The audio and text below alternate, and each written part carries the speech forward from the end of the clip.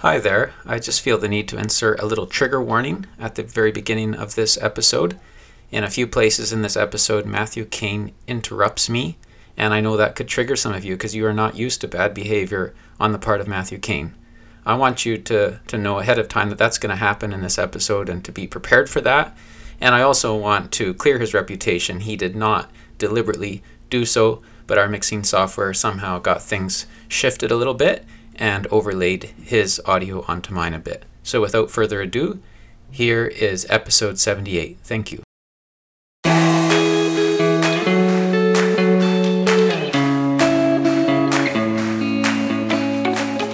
Hi everyone, thanks very much for joining us for episode 78 of the Practicology podcast. We are nearing the end of July. Remember that in episode 76, we talked about the upcoming August Summer Challenge, where we're going to be memorizing Ephesians chapter 1. But before we get there, Mike's got something else in store for us today. Go ahead, Mike. Yeah, so we're memorizing Ephesians chapter 1, and we often think of the book of Ephesians as being in two sections. There's the doctrinal section in chapters 1 to 3, and then the practical section, which is chapters 4 to 6. So Matthew, does this mean that we're seriously asking listeners to memorize an entire chapter of the Bible that is not practical? It is true that Ephesians, like other writings of Paul, does lay a doctrinal framework before he gets into the explicitly practical material, and Ephesians definitely does that. However, I guess what we're going to do, Mike, as we go through Ephesians 1, we're going to hasten to the practical implications of what is there in Ephesians 1. Certainly, there's practical ramifications for all the teachings of God's Word. Yeah. So there is a myth, though, isn't there, that theology isn't practical. And what we want to do in this episode is bust that myth out of the water, sky high. Hopefully, everyone listening to the Practicology podcast has maybe seen from every episode so far that theology is practical. But I want to tackle that question specifically. And my favorite place for doing this in the Bible is Acts chapter 15.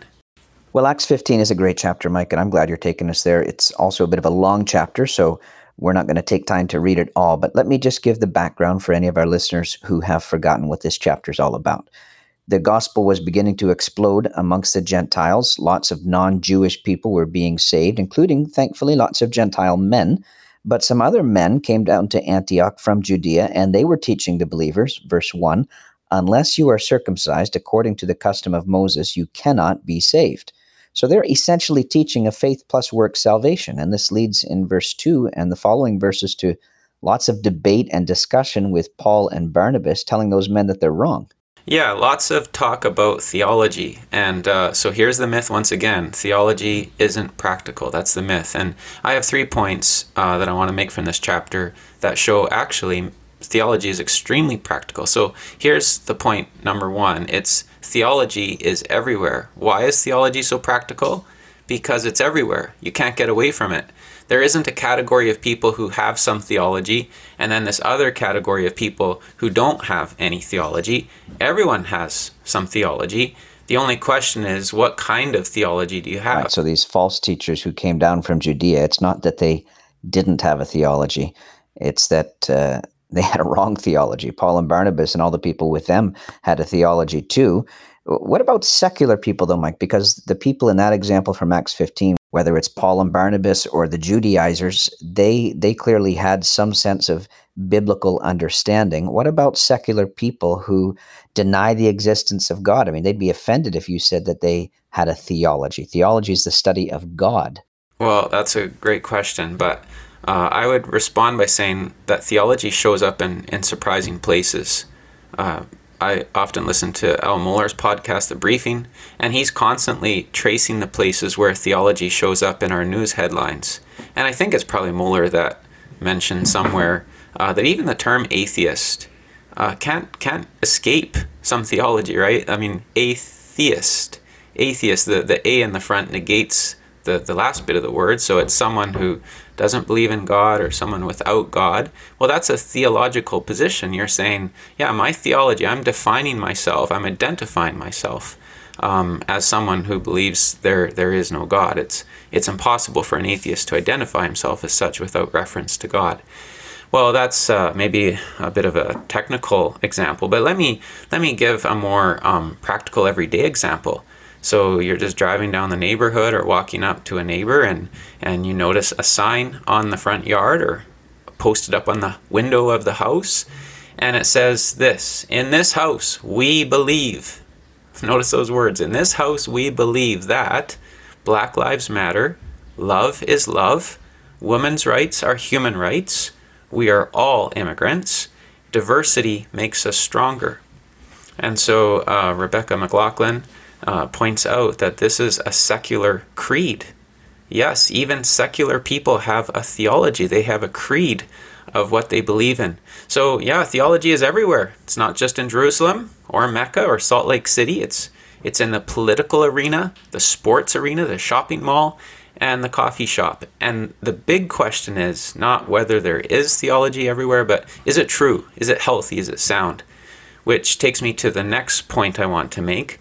Why is theology so practical? Because, number 2, theology is life-changing. It either enslaves or sets free. In your passage in Acts 15, I guess the debate is about, well, it's about how to be saved. So we immediately see how practical theology is there. There's nothing more practical than knowing that you are saved.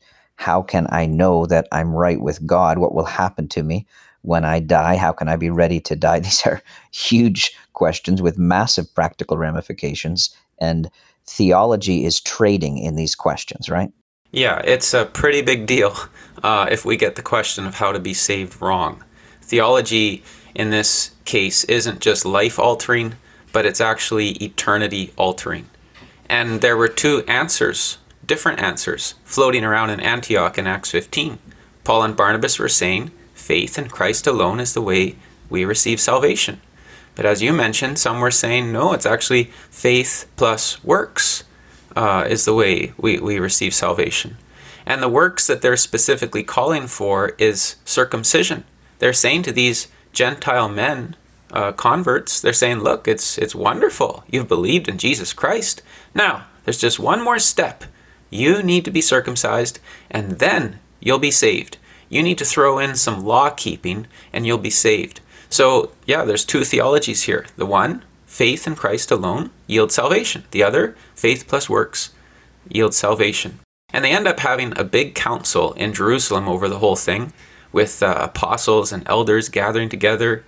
And I wonder if some of us, if we could travel back in time and sit in on that council, I wonder if some of us would sort of be rolling our eyes, like, seriously, all this debate and arguing over one term? See, this is what theology does, we might say. It divides, it leads to all these big debates. Why can't we just have something practical? Theology isn't practical, but of course it is practical. Is salvation received by faith in Christ alone, or faith plus works? Not only does that question determine where one will spend eternity, it also determines how one will live his or her entire life leading up to eternity. If salvation comes through faith plus our works, there's a whole bunch of Gentile men in Antioch who are going to have to go under the knife and under the law, the whole law. Peter calls it, in verse 10, he calls it living life under a yoke that no one is able to bear. That's a life of slavery. But if salvation comes through faith alone in Christ alone, there's a whole bunch of Gentiles who are going to be set free. So the council convenes. They make it clear that salvation is through faith in Christ alone. They write it up in a letter to the Gentiles. And Paul and Barnabas, they head back with this letter. They read it out loud to the whole congregation. And everyone mutters, "Oh, I wish they'd brought some ministry that was a little more practical." No, that's not what they say. It says in the Bible, they rejoiced. Who knows, maybe they even cheered. It wouldn't be the only time that Christians got a little excited when they found out how free they were in Christ. So that's a good example of how theology is life-changing. It has the power to enslave or set us free. I'm thinking of Paul's words again in Galatians 5, "For freedom Christ has set us free. Stand firm, therefore, and do not submit again to a yoke of slavery." What's another reason, Mike? Why else is theology practical? Yeah, well, I have one more reason from this chapter. Thirdly, theology is practical because it's a war fought with words. It's a war fought with words. So we could summarize Acts 15 this way. Some guys come to Antioch, spoke their theology with words, and stole everybody's joy. Shoulders sank, heads drooped, gloom settled in. But then some other men came to Antioch and spoke their theology with words, and everyone's burdens were lifted. Christians experienced freedom again. Let me just point you to a couple of verses that I think bear out that that's a faithful summary of the chapter. Look at 15 verse 1. It says, some men came down from Judea and were teaching the brothers, unless you are circumcised according to the custom of Moses, you cannot be saved. And then later in verse 24, it says that these same men troubled the Gentile Christians with words, unsettling their minds. So you have on the one hand these men who come down with their words of theology and they really cause problems. They really steal people's joy. But then on the other hand, Paul and Barnabas go from Jerusalem to Antioch and read the words out loud of a letter, and everyone is greatly encouraged and they're rejoicing. In other words, theology is a war fought with words, and that makes it very practical and relevant to people. Yeah, I think of, somebody reading verse 30 and 31, or maybe just imagine an observer of the scene there in Antioch when Paul and Barnabas come and they read this letter, and a witness to this letter being read observes that this simple act of reading words out loud has this profound effect upon people. I mean, the people would have been rejoicing, celebrating. And why has their mood and their attitude changed so much? What has encouraged them and uplifted them? The answer is that they had previously been subject to words of others who brought a false theology that made their life harder, words that had enslaved them and burdened them. But now they are rejoicing because they are hearing better words. They are hearing words of the truth of the gospel. Yeah, I mean, an official announcement that the enemy is retreating would mean a lot more in Ukraine right now than it would mean in our country right now. And the simple reason is because Ukraine is, unfortunately, at war. And theology is the Lord Jesus Christ proclaiming peace to his people who constantly are aware that they are at war. And that conflict, the reality of that conflict that we're all in, makes the doctrines of the Christian faith feel very meaningful. And we experience them as very meaningful and relevant to the saints. Every time we hear the truths of the Christian faith, the theology of the Christian faith, we always hear it as those who are also subject to other voices, other messages. And these other theologies are harmful to us. They threaten us. They want to enslave us. And so when we hear the news of the truth, it rejoices us. It liberates us. Every time we open our mouths and speak truth about God to others, there's always an oppressive lie or enslaving half-truth that we are countering. When you remind others that their worth is based not on what they do, but on what Christ has done for them, they receive it with relief and joy. Why? Because we are constantly hearing from our culture that our worth is based on what we accomplish. And of course, this goes along with your first 2 points. Theology is everywhere. We can't escape to a place where we are completely unaffected by the messaging around us. That's right. And this theology is conveyed by words. I was talking to a lady the other day about a mutual friend that we have, and she made the comment, she said, he's happy and that's all that matters, right? That's a theological belief, and it's being shared all around the Western world, not in sermons or lectures, but in our sayings, in our slogans, in our songs, in our stories. And it's really easy to catch oneself nodding along in agreement. And this is why theology is so practical. It's spoken. It spreads everywhere by words. And this thing that is spreading by these words is life-altering in its power, which means we can have a big impact on fellow believers just by using words. Matthew, remind us, what simple thing did Paul and Barnabas do to encourage and strengthen and lift burdens in Antioch? They simply read out loud the words of a letter written by apostles. Which sort of makes me wonder, Mike, it'd be nice if we had letters like that, letters from apostles that we could read to people out loud. Yeah, wouldn't that be amazing? And I think we do. And one of them is Paul's letter to the Ephesians. Yes, we're going to be memorizing Ephesians chapter 1.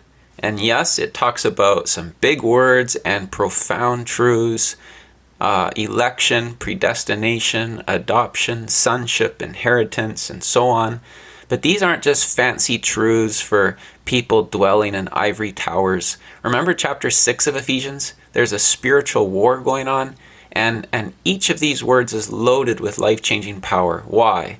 Well, in part, because we come to each of these words with so many other words, so many other theologies ringing in our ears, and affecting us in negative ways. Right, and I come back and I think back to your original question, Mike, about, are we looking at a passage in Ephesians 1 that is strictly doctrinal or theological and has no practical import?